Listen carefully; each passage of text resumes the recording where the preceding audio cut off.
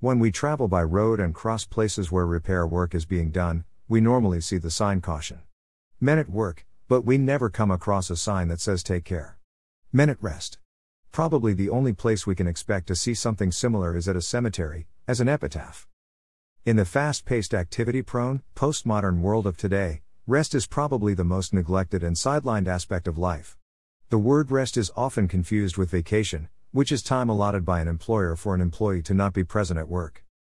Vacation is defined as taking a break from regular work or routine to relax. The concept of sabbatical leave, popular in the corporate world, is different from vacation and has come to mean a time period in which a person does not report to regular work. It is being given a chance to step back from regular routine to focus on personal enrichment and professional development. Since the fall, rather than drawing security from a relationship with God, men's self-esteem has become tied to their jobs and their achievements in the workplace. Retirement blues are real for men as they find it hard to live a life disassociated from work. They are prone to ill health and sudden heart attacks that often prove to be fatal.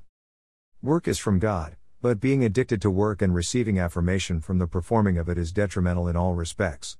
Work and rest were meant to be a rhythm of life rather than each of them being an obsession or as a means to self-worth.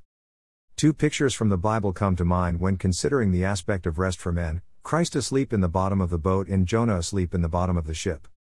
In both instances, a storm is blowing and the vessel's in danger of sinking. Both men were resting in apparent oblivion, unaware of the mayhem surrounding them. Both were conscious and confident of God's care and protection over their lives, yet not in the same way or manner. One was resting in the calm confidence of doing God's will and the perfect stillness of being in the core of His purposes. The other was resting in the stupor of knowing that he was out of his will and slept on in the uncaring indifference that continued disobedience brings. When woken up, one rises up to take complete control of the situation, while the other finds the answer in passive acquiescence of guilt. One commands the winds and the waves into obedience, while the other quells the raging squall and sees through self-immolation. One would even die in obedience to the purposes of God, while the other would rather die than obey God. Both brought deliverance and praise to God, but the manner in which they did it says much about how a man can find and be in true rest in contrast to pseudo-rest that disobedience brings. Jonah's stubbornness in not yielding to God and Christ's willingness to submit to Him perfectly portrays the struggle in attaining rest by a man. Christ shows the way to true rest and restfulness, both as God and man. While on earth He was never anxious, flustered or worried, so much so He could say, "Come to me, all you who are weary and burdened, and I will give you rest." Now, as God and seated on the right hand of the Father, He is waiting patiently for His enemies to become His footstool.